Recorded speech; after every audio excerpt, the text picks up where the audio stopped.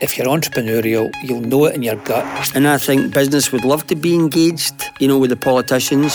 How can the industry and government work together? The Go Radio Business Show with Hunter and Haughey. Good morning and welcome to the Go Radio Business Show with Sir Tom Hunter and Lord Willie Haughey. I'm Donald Martin, editor of the Herald and Herald on Sunday, and your host as we discuss royals and hospitality and talk to Jonathan Hinkles, Chief Executive of Loganair. And in the boardroom this week, Tom and Willie answer your calls and provide insight and inspiration. We'd love to hear from more listeners, so if you have a question or simply want advice, get in touch by emailing gobusiness@thisisgo.co.uk or join the conversation on Twitter at #GoHunterandHaughey. Gentlemen, obviously the sad funeral for Prince Philip. You must have some tales to tell about him. Willie? Yes, I've got a couple actually. My first introduction to the Duke of Edinburgh Awards was as a young boy in primary school in the Gorbals, and they had the Duke of Edinburgh Swimming Award if you got a life-saving badge, and I loved the swimming. And I'll never forget it. I was about 8 and I passed this exam that you had in the swimming for life-saving. You'd throw a brick in, you'd have to dive down and get it and bring it back up in a golden key, then you had to swim, and then you had to show people how you could do resuscitation. And I'll never forget it because one of the prizes you got, apart from getting the wee medal, you got a pass to get into the swimming every day for a year for free. And this is absolutely true. I went to the Gorbals swimming baths every single day for a year. Brilliant. Yeah. So that was my introduction. I also met the Prince many years later at a function through in Edinburgh with Sir Tom Farmer, and I relayed that story to him, and it's fair to say that he didn't sound too interested in it. Tom? Yeah, I met him on a couple of occasions. I mean, I think it's an amazing thing. First of all, is it 70 odd years marriage, yes, which is amazing. And 70 years marriage and, a very difficult job. Let's face it, for a person to be two steps behind is an incredible service to our country. So hats off to him. My story's a wee bit tenuous. So my eldest son was at a Glasgow school and went on the Duke of Edinburgh Awards, but it didn't quite work out, and he actually got suspended from that school for an incident. Didn't quite know what the incident was. So we ended up... You're not going to tell us a wee bit more about that escapade? Well, I think it was hijinks. I think they ended up shaving each other's heads or something. I think they wanted a haircut like yours and mine, Donald. But we ended up taking him out of that school and sending him to Gordonston. So there's a very tenuous link because Duke of Edinburgh went to Gordonston as well. And he thrived at Gordonston, I'm very pleased to say. So the escapades on the Duke of Edinburgh trip led to a royal link. So that's always... There we go. We talked last week about your Oxford economics report. What's been the feedback you've had? Yeah, well, from business people, we've had really strong feedback, and there's going to be quite a lot of follow-ups from this, because one of the areas that the report criticised is an area that the Hunter Foundation's been trying to get better, which is startups and scale-ups. So we have spoken to business leaders, and there's going to be something really positive coming out on that.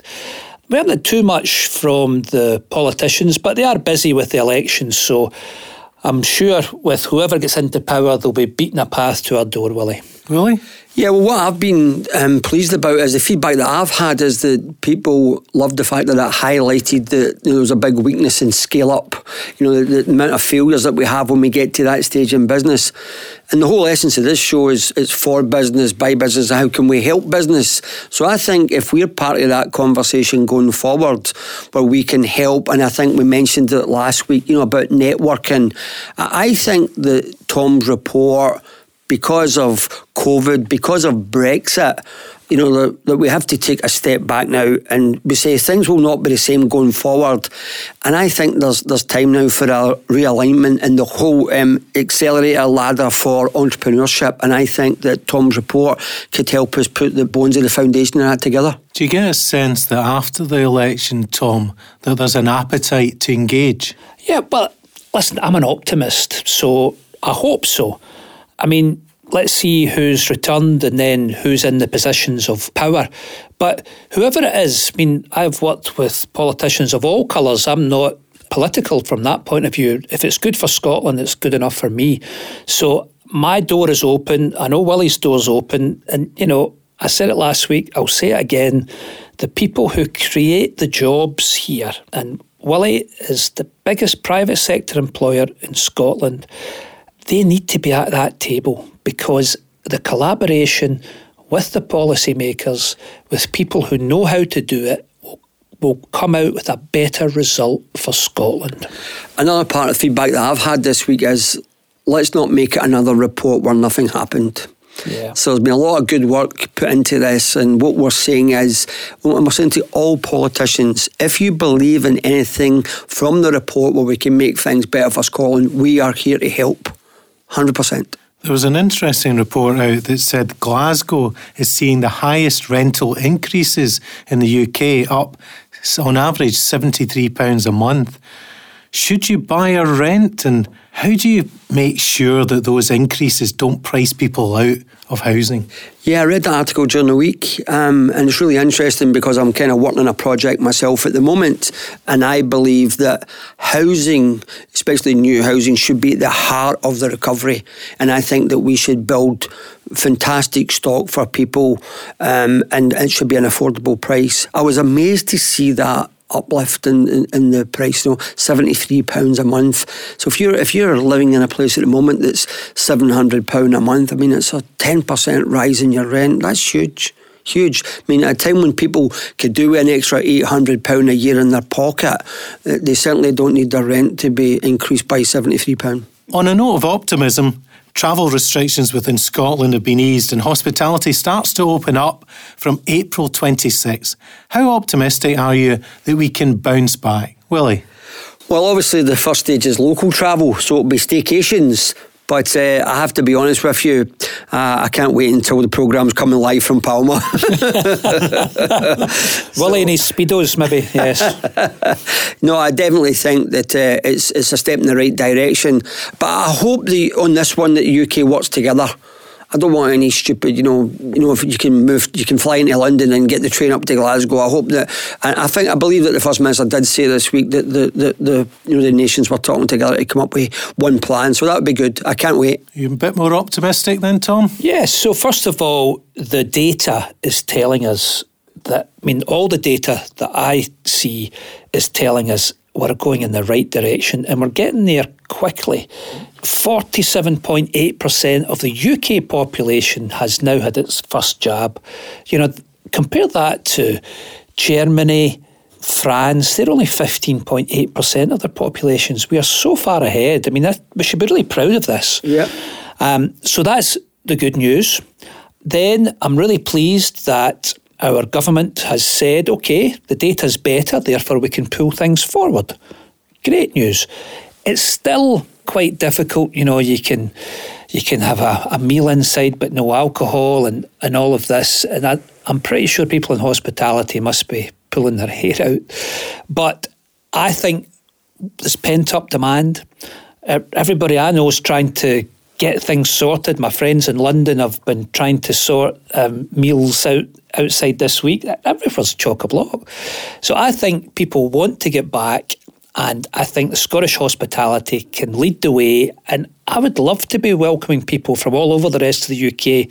Come to Scotland, come and get a taste of it, because once you've been here and you get a wee spell of weather, I think it's brilliant. Nothing beats Scotland when the sun's out, even Palma? No, nothing beats Scotland when the sun's out, not even Palma. But I hope, as Tom said, that because of the data, that it will be sooner than later. For one, I'd be certainly happy to visit some of the lovely places in Scotland, but I can't wait until the restrictions are lifted where I can go anywhere for a bit of sun. Yeah, and I've got a big birthday coming up, so can only take so many people, but we're going up to Andrew Carnegie's old home at Skibo Castle at the end of May.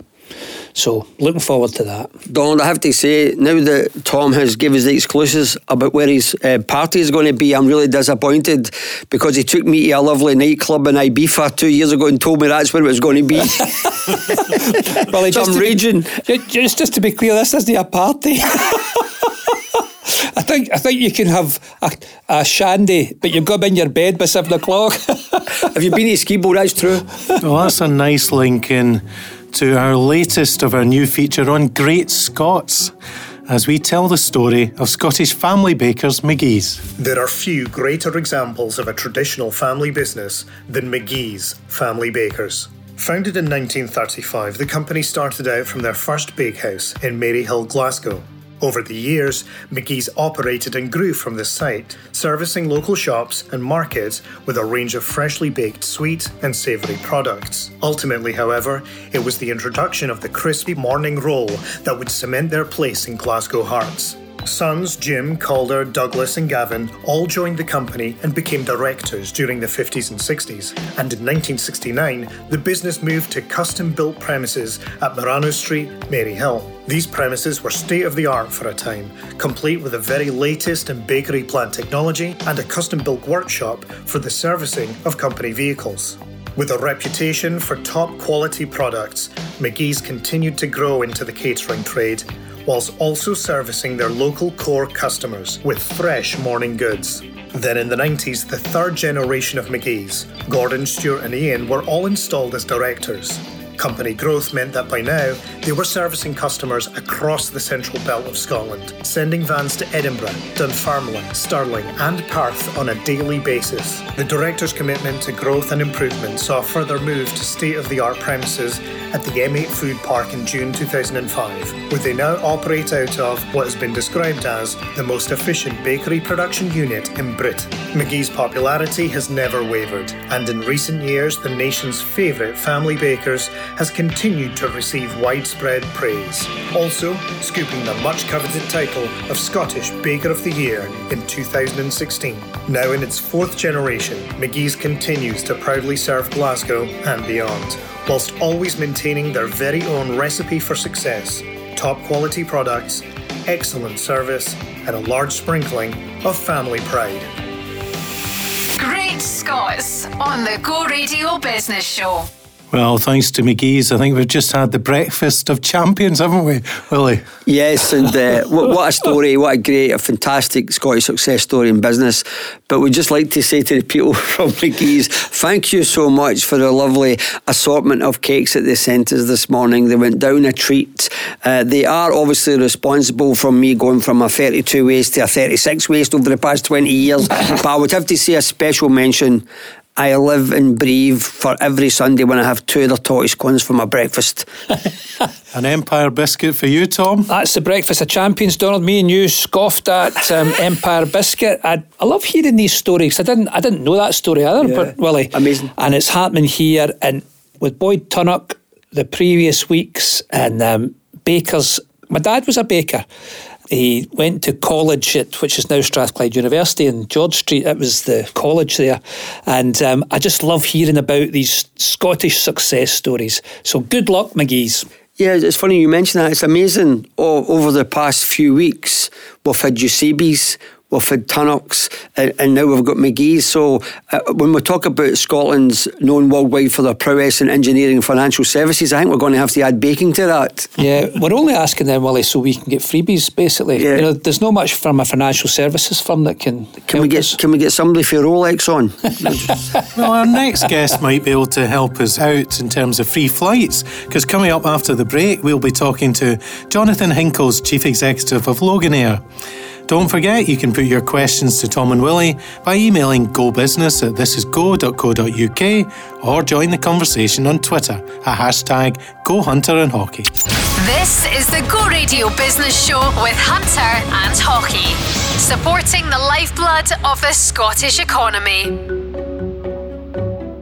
Welcome back, as we're joined by Jonathan Hinkles, Chief Executive of Loganair. If you want business insight or have a question for Tom and Willie, you can email gobusiness@thisisgo.co.uk or join the conversation on Twitter at #GoHunterAndHockey.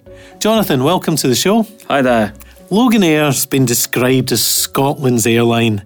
Tell us a wee bit about the lifeline services you operate across Scotland and its islands.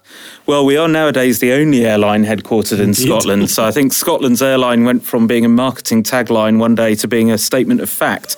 But it's an airline that's been around for coming up for 60 years. We celebrate our 60th anniversary next year. And as well as being a business, we've got a pretty much social responsibility around the islands and the communities that we serve. And Loganair now today is a lot wider than that as well. So we've been one of the busiest airlines through the pandemic, almost 20th busiest airline in Europe on several days over the last year, which is just unbelievable. You don't kind of expect to see Loganair on that, but it's a reflection of how much we've continued to fly where other airlines haven't been flying through the pandemic. And that's a combination of keeping lifeline services open to and from the islands. We do a lot of work flying for oil and gas companies from Aberdeen, particularly up to Shetland. We deliver all the Royal Mail. So we're one of 2 airlines in the UK that flies the Royal Mail. And that's something that we've been doing since 1967, non-stop in one way, shape or form around the whole network. So I guess the role of chief executive, you almost end up as not just running a business, but almost as sort of guardian keeper of this national institution of a nature in terms of keeping the islands connected. And it's great fun. It can vary from anything from taking the seats out of our 8-seat islanders that fly around the Orkney Islands on a Tuesday, every Tuesday through the winter, to fly foodstuffs out to North Ronaldsay, where they don't have a ferry service in the winter. Wow. To today, when we've got an aircraft just about to launch from Glasgow off doing an air ambulance service, supporting the Scottish Ambulance Service, to, of course, flying routes like Aberdeen to Manchester and Glasgow to the islands, which are all part of our network today. So it's a really disparate business, but one that's absolutely fascinating. What size is the business now, and how many planes do you operate, and how many people do you employ? Well, we've 43 aeroplanes, and through the pandemic, around 12 of those have been on the ground at any time. So we've kept a greater number of our aircraft flying through the pandemic than pretty much any other UK airline, many of whom have just actually shut down and haven't been flying at all over long periods. And that has been helpful in that it means that we haven't got this big hill to climb to get flying again when things do pick up in the way that some airlines are now facing. For the team, we've 756 people in Loganair, and that's people based from as far north as Shetland, right the way through 10 different locations through the Highlands and Islands, Glasgow, Aberdeen, Edinburgh, Dundee, and as far south as Newcastle and Teesside, which is the latest base that we've opened up very recently. You started in aviation straight from school and are now a chief exec. How did it all come about, and why choose the airline industry? I'm still wondering, really, to be honest. I mean, I'd had an interest in aviation from about the age of 8 when I'd first got on a plane. And all the way through school, it was something that was a keen interest. And I had an incredibly eccentric English teacher who used to do a lot of writing for things like Railway World magazine. And he said, actually, you know enough about aeroplanes, you should be writing for these aviation magazines. So while I was at school, his Saturday job was writing for things like Aircraft Illustrated and things, which were published magazines at the time. And you met an awful lot of people through doing that, which was great. So got to know quite a few people in the industry, and finished off A-levels and thought, actually, I'll go to work for a couple of years before then going to university. So I'm actually pretty glad that I never went. It was going to go and do Russian and economics, but I never got there, and following up on having done Russian A-level, which was good fun. But I just never got to university, so carried on working. So a year out in the Middle East, in the very formative stages of Qatar Airways, which was a fascinating learning curve as a first management job, but not one that I'd rush back and do again, but learnt an awful lot in that role. What age were you when you were out there? 21st birthday was when I was in Qatar, actually, and that was deciding where we flew. We had 6 aeroplanes at the time, so Qatar Airways was a shadow in those days of what it's now become. And then back to the UK from after that, where I've stayed in a mixture of roles, ranging from Loganair through to Virgin Atlantic in 4 years out most recently. You moved fairly quickly up the career ladder. What were the key moments? I guess in my very first role in an airline called City Flyer at Gatwick, which is now part of BA, there was a tremendous opportunity that really the team of directors there, most of whom Scottish Brad, who's our managing director, is born and brought up in Lenzie, and they were absolutely brilliant in letting you go off and do things and go off and get stuck in and find out about different bits of the business and go off and learn. And that was absolutely tremendous because it meant that you not just did the job you were doing, but you could understand every other job in the airline as well. And that grounding, I think, has been incredibly helpful. I mean, it's something that I'd always say to anybody coming into the industry now is try and learn to do as many of the jobs as you can within the business in as short a space of time as you can. So whether that was planning where we flew, which was putting the big jigsaw puzzle together of the airline schedule, which was my role, or out on a Saturday in Jersey where we had loads and loads of flights but not enough people on the ground, so I used to fly out and work on the ramp every Saturday and doing the same in Chambéry in the ski season in the French Alps, which was always interesting. So you'd be absolutely exhausted after running up and down trying to get sort of 4 aeroplanes out, on your own, and get people boarded on them and get the aircraft out at the end of the day. But it was great learning and really good fun. Learn by doing there, Donald. Do you hear that? So, Jonathan, Loganair with a bit of credibility can actually claim now to be Scotland's national carrier. In as far as we have, yeah, and we've got tartans painted on the tail of our aeroplanes, and when we're back to in-flight service in the post-COVID world, we'll be proudly back to serving Tunnocks caramel wafers on every flight as well. Boyd will be happy. And McGee's Empire biscuits. Oh no, we haven't got to that yet, but no, the Tunnocks are a weight restriction in that one. Pre-pandemic, you were flying 68 non-stop routes and to 6 countries. What do you look for when you're choosing a route? From our point of view, the main thing is really a route where we can make a difference to customers and we can have something that's a defensible niche. There's no point in Loganair being a business that simply develop routes to a scale where then EasyJet come along and say, thanks, we'll have a bit of that, and then we're out of the market. So we have to be in a position where we're providing something that's unique, we're providing something that other people can't easily replicate.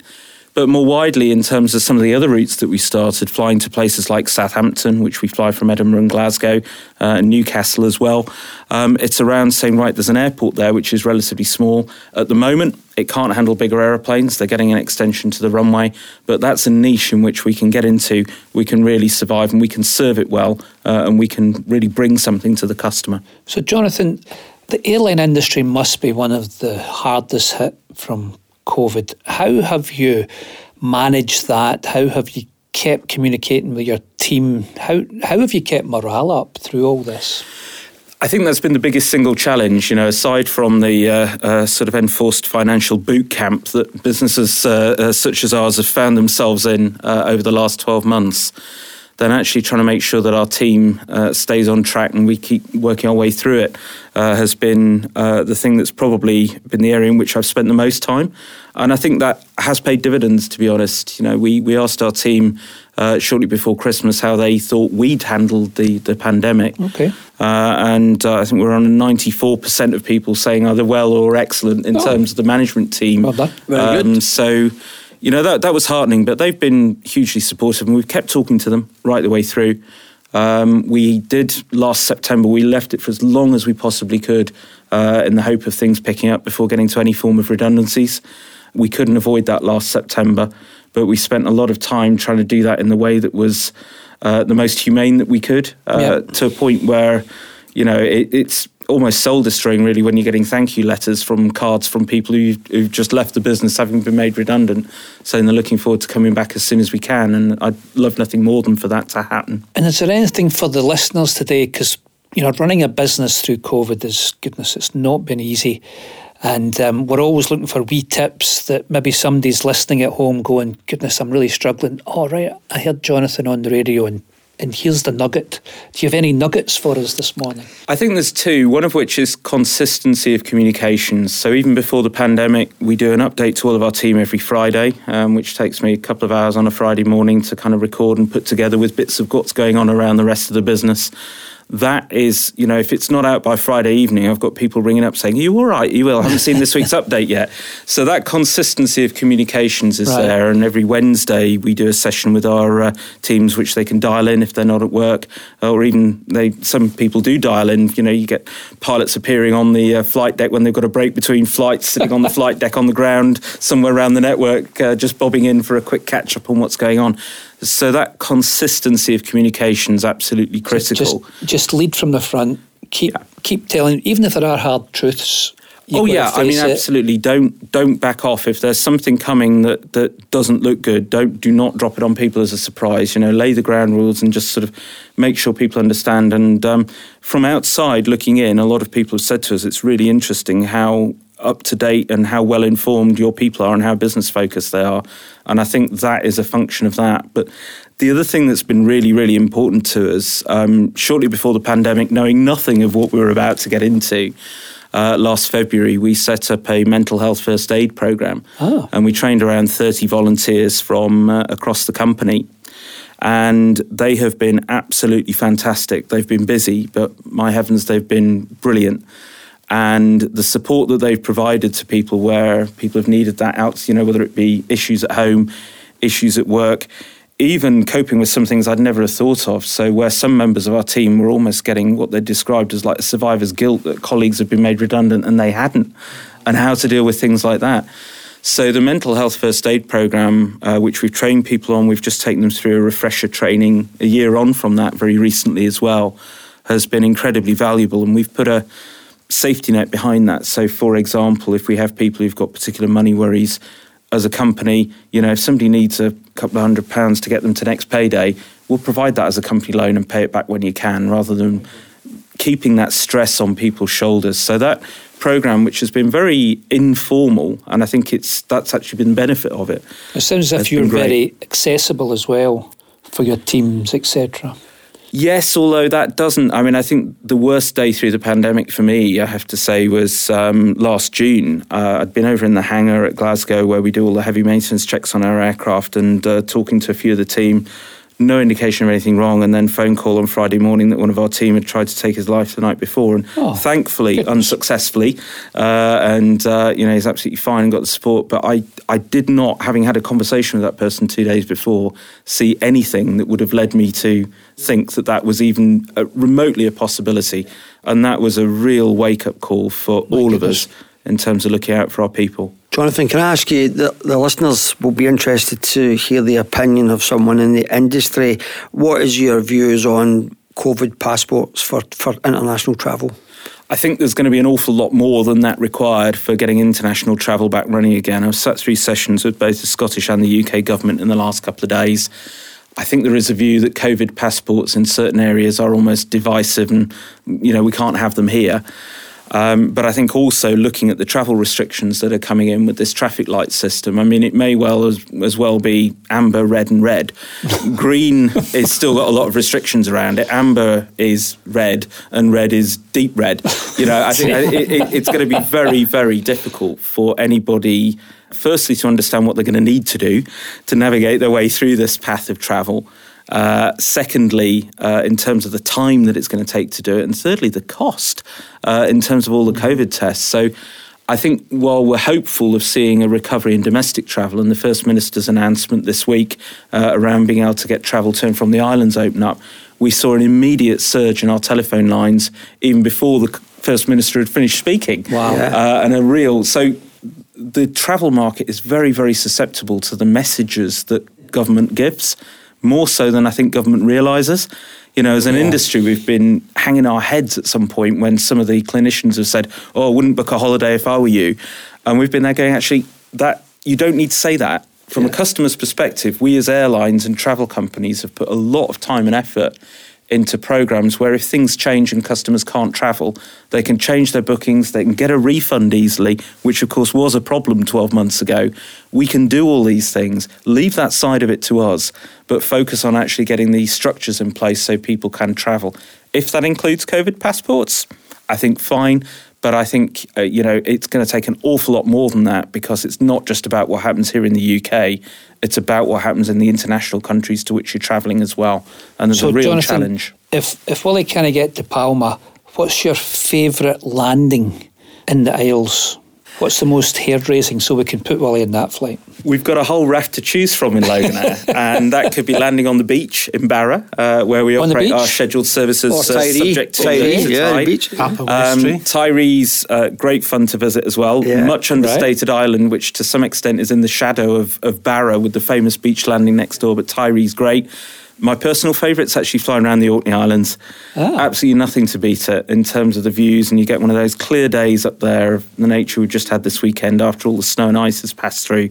Orkney's an absolutely fantastic place to visit. I've never been there. Have you ever been? I've been to Tyree. Right. Wonderful. You fly the world's shortest route, though. That's from Papa Westray to Westray. It's a kind of bucket list flight along with Barra. So how long is that? What's it like, and does it really make any sense? Well, it's a 2-minute flight between the islands from Westray to Papa Westray, so it is the world's shortest scheduled flight, and it's part of a routing where we take off from Kirkwall, fly to Papa Westray and drop off and pick up some people, fly on to Westray and drop off and pick up some people, and then back to Kirkwall. So it's part of the bus stop service, which is an essential part of island life in Orkney. And that's everything from travelling vets, travelling teachers, flying out to the islands, medical clinicians, delivering mail and newspapers. Everything happens around the Loganair Air Service, which we've now been operating continually for over 50 years in Orkney. But that operation is, it's the smallest part of Loganair, but actually it's the kind of corporate DNA, if you like. It's where it all started. From my perspective, it's something we operate under contract with the council. And the thing that absolutely fills me with fear and dread from a business point of view is losing this contract that we've run for 50 years on my watch every time it comes up for re-tender. That's not a good negotiation thing to tell the council there. Well, thankfully, we've just re-won the contract for another 4 years, so I can sleep soundly for another few years yet. But it's, moving that forward as well and evolving that service, because, of course, it can't just stay sort of preserved in aspic. It's a living, breathing entity there to serve the islands. Is great fun, but it's a really interesting piece of flying. So there's lots to choose from around the Loganair network, which and you can fly now, so listeners can book. Get on loganair.co.uk, or you can indeed loganair.co.uk, and you can fly Scottish Islands. You can fly within the UK. Okay, and we're very hopeful that probably by the end of the summer, subject to all of this traffic light status thing, we'll be able to restart our international flights to Denmark and Norway as well. Right. Brilliant. How do you see the future post-pandemic, and even extend it way out, because you've just coming up, I think it's February next year, 60 years. How do you see the next 60 years for the airline industry? Will we be flying regularly to the moon? I think there's going to be another big change within the next 10 years, and that's sort of driven by the environmental factors and environmental issues. So I think we've got a step change coming up in technology. I'm very comfortable that within sort of 10 to 15 years we'll be flying a significant proportion of our flights powered by hydrogen and or electrical power. Right. I've never seen a rate of progress such as there is at the moment going into that whole area, and it's fascinating. Working the other day on whether we were looking at drones for deliveries of supplies to some of the small isles in Shetland and things like that. The pace at which the technology is evolving is something that I haven't seen in just coming up for 30 years in aviation at any time in that time. So that will be an interesting one, but very short term. Building back from the pandemic, I think coping with an environment where business travel, which of course is a mainstay for a lot of airlines, will be reduced, and we'll have to adapt our businesses to that, the number of flights that we're flying, the types of schedules that we're flying. So we are going to need to take stock of that. Because people are not going to be flying as much, albeit I'm massively encouraged that on every Zoom and Teams call I go on, they all have glitches on them, which is great, and we need it to stay that way from an airline's perspective.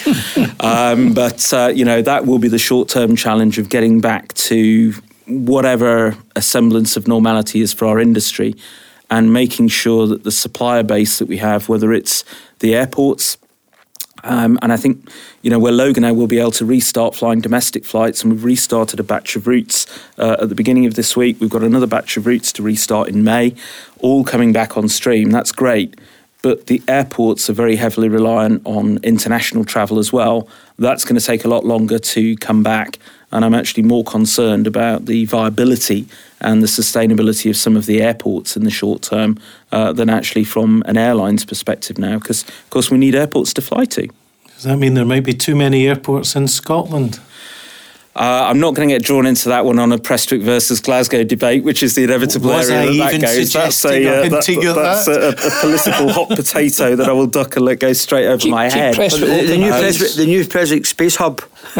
Well, it seems to be that anybody who's got an airport and they don't know what to do with it, it's turning it into a space hub. They're springing up all the way around the UK, to be honest. But no, look, I mean, I think all of the airports have got a place. It's going to be how they can actually sustain that huge infrastructure that you need to be a safe, secure airport on a vastly reduced number of people going through it. That's going to be the real challenge for them in the very short term.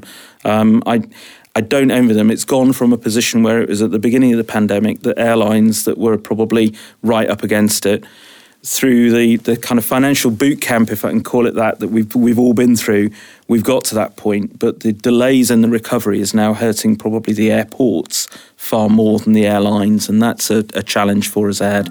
Thank you, Jonathan. Coming up next, it's the board you can't afford with Hunter and Haughey. If you are looking for some business insight or have a general business question for Tom and Willie, please email gobusiness@thisisgo.co.uk or join the conversation on Twitter @ #GoHunterandHaughey. The board you couldn't afford. This is the Go Radio Business Show with Hunter and Haughey. Welcome back as we go into the boardroom with Hunter and Haughey and answer your calls with business advice, insight and inspiration. It's the board you can't afford. If you have any questions you want read out in the show or wish to speak directly to Tom and Willie, you can email gobusiness@thisisgo.co.uk and you can join the conversation on Twitter @ #GoHunterandHaughey. We're going to our phone lines now, and first up is Alan Howitt, Director of Macmillan Office Supplies. Welcome to the show, Alan. Good morning, gentlemen. Nice to speak to you. Morning. You've got a question for Tom and Willie? I have. Yeah, we're a local business who, prior to COVID, operated with field salespeople, sales reps as you used to call them, meeting customers face to face. And I just wondered if you think that COVID has changed the way that we sell. And now that we're probably going to have to communicate, meet with customers, remotely via Zoom, Skype, etc. And I just wondered what other obstacles you foresee salespeople having to overcome if the bulk of their contact is now going to be remotely rather than face-to-face. Morning, Alan. It's Willie here. Morning, Willie. Thanks for calling in. I think that the sort of things that you're selling, I still think there's going to be a big demand for face-to-face. I'm sure that you'll pick up a bit on online sales, but I still think for people selling, direct, and it's all about relationship, I'm sure that I still think it'll be 80-20. I think that you're going to need someone getting in front of people's faces. And I don't have to tell you that, a lot is about relationships and people get to like people. It's not just the product. But I would think in the short term anyway, Alan, that I still think there'll be a great demand for you having boots on the ground. Tom? Yeah, morning, Alan. It's Tom here. Morning, Tom. So I agree with Willie there. I don't know the kind of size of order, but there's this thing in sales I was taught way back at the beginning, was people buy from people. Human beings doing business together. It is a contact sport. And there will be things you'll be able to automate, and if it's just stationery or whatever, but for the bigger things, I definitely think that face-to-face personal service will make you stand out. What do you think? Well, I think COVID has probably accelerated changes that were already taking place as more and more meetings were being conducted remotely. But personally, I'm kind of old school, like what you guys were saying. I think if you want to build relationships and get to know your clients, I think face-to-face is the way to do it. And again, it's probably going to be driven by the customer and if they're happy still to have sales reps coming and visiting their premises. But from a personal viewpoint, yeah, I hope there is still a place for face-to-face selling. Alan, now you've got a platform, about a wee plug. Tell us a wee bit about what you do. Well, we've really got two divisions at Macmillan Office Supplies. We've got the Office Supplies, which is sort of traditional stationery and we've got the furniture division. So, just like what Sir Tom was saying there, I think for furniture jobs, probably you're going to have to go and visit customers. But as I said, I'd like to think there's still a better place for face-to-face salespeople. It's all I've ever known, so hopefully I can continue to do it. Well, good luck. Keep in touch, Alan, and best of luck to you. Yeah, thanks guys, appreciate your time. Thank you. Thanks for calling in. Bye-bye. Our second caller is Craig McGee, who's the Chief Events Officer of Panoptic Events. Welcome to the show, Craig. Hi Donald, how are you? Very well. You've got a question for Tom and Willie, so fire away. I certainly do. Last March, Panoptic Events went from servicing 400 events a year to zero almost overnight. I wrote our next 90-day plan at this time, and I used Bern Harnish's big, hairy, audacious goal with the aim of becoming Europe's largest events company. Every decision made in the last year has been working towards that goal, and recently we took our team to 7 by employing 5 new team members, and we're currently recruiting for an 8th. With growth our main objective, how do you keep growth forefront of mind when it feels like the odds are completely against you? Tom? Hi, Craig. How are you? Hi, Tom. I'm very well. Yourself? Tell us a wee bit about, would there be any events that me and Willie or the listeners would know that you're behind? One of the events that was well publicised on social media was an event where Lewis Capaldi had an after party in Greg's. In Greg's? Oh, brilliant. Those were the days, eh? Those were the days. Absolutely, yeah. When you could actually go into a place and go and see a concert as well. Yeah. So, Well, it is going to come back. But listen, good for you. I love the big, hairy, audacious goals. I read that book as well. What makes you tick? What makes you want to keep growing? Because at the present time, difficult times, but this is when the seeds of growth are really planted. So what do you think it's within you that you want to build Europe's largest event company? I think coming from the background of music industry, I've always had the notion or the idea that the show must always go on.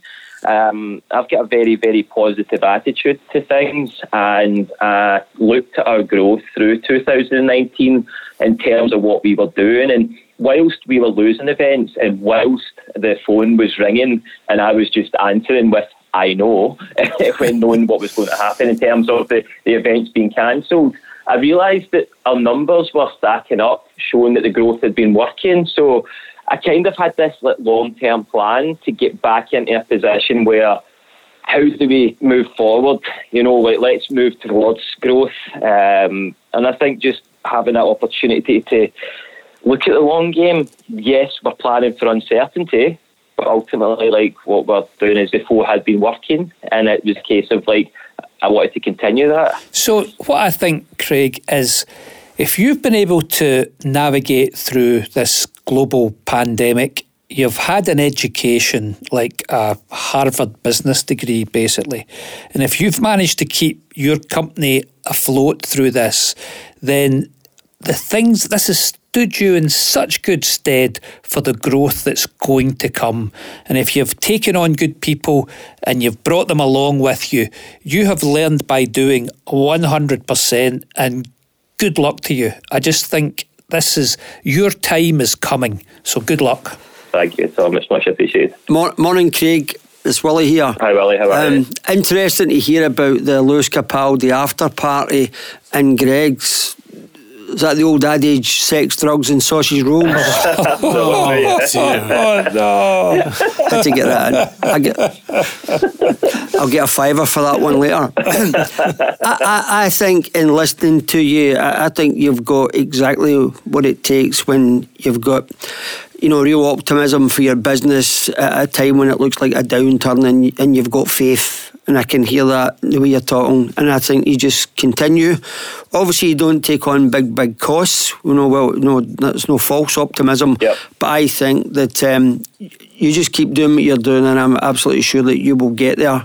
And hopefully, you'll come on the show in a few months and tell us that you're going from strength to strength. But I think that you'll make it. I don't think you've got anything to worry about. I appreciate that. Thanks very much. Craig, you've got a second question, I believe. Do you want to fire that over? Because I think it's very interesting about a young team. Yeah. The average age of the team is 23, and one of our big values is education. So we've been teaching things that we've been learning.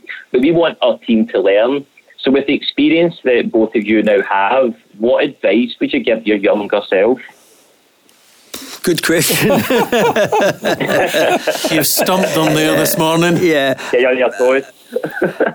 I think probably the advice I would give my younger self would be take a wee bit more time before you make your mind up about somebody.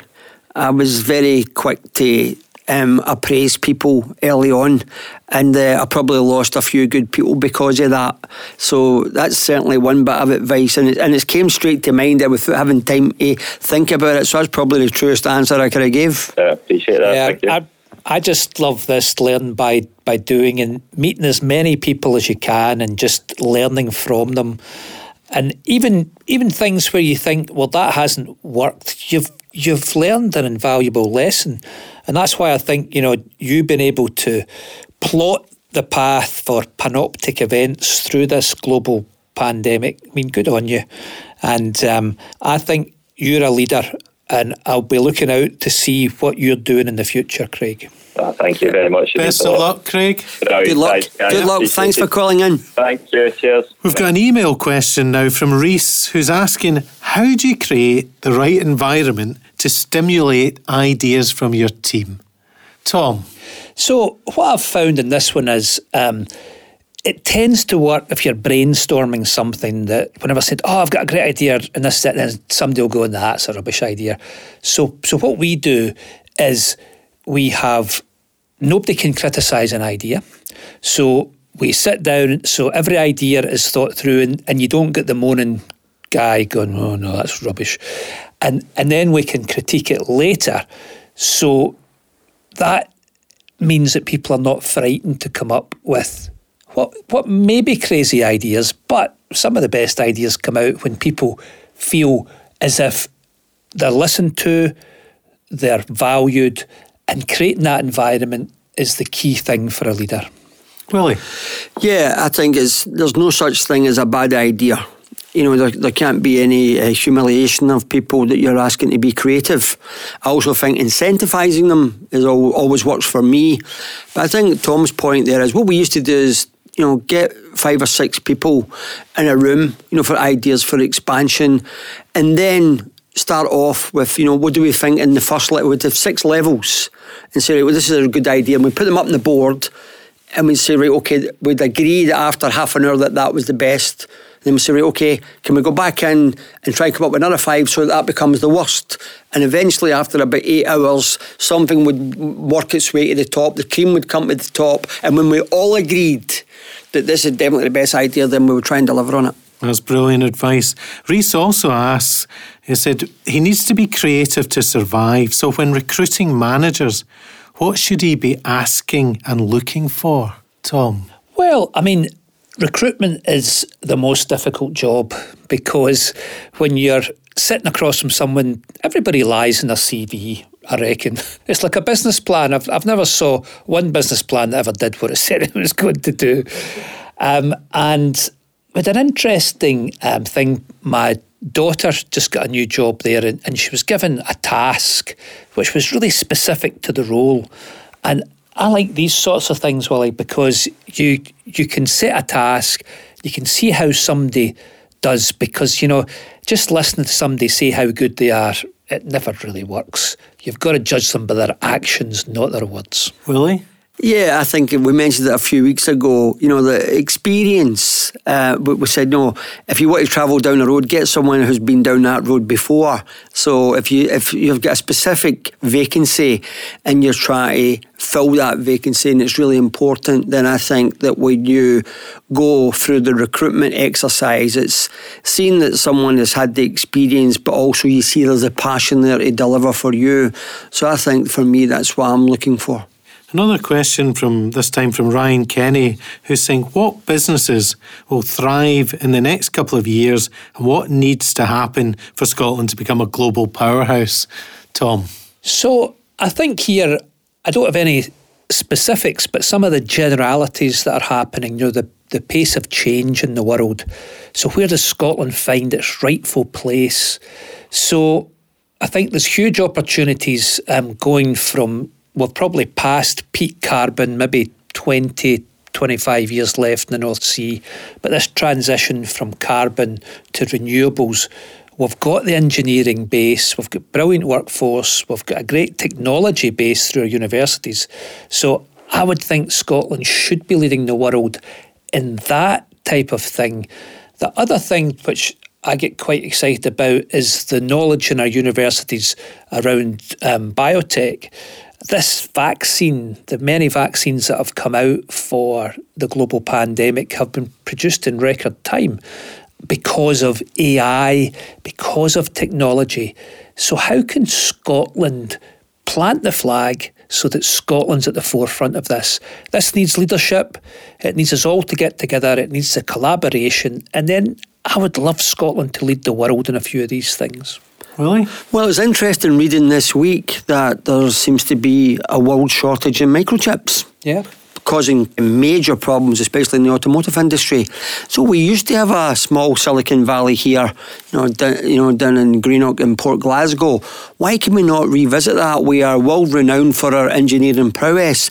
Why can we not look at how we could become one of the biggest suppliers of microchips in the world? We're keen, obviously, to get suggestions on how to improve the show. So any other shout out to the listeners to chip in, because we've had a number of ideas? I think that some of the ideas we've had up until now have been great, and I would encourage more. But what we want to do is we want to freshen it up. We don't want to become stale. We're trying that. Various guests, big business, entrepreneurs, small business entrepreneurs.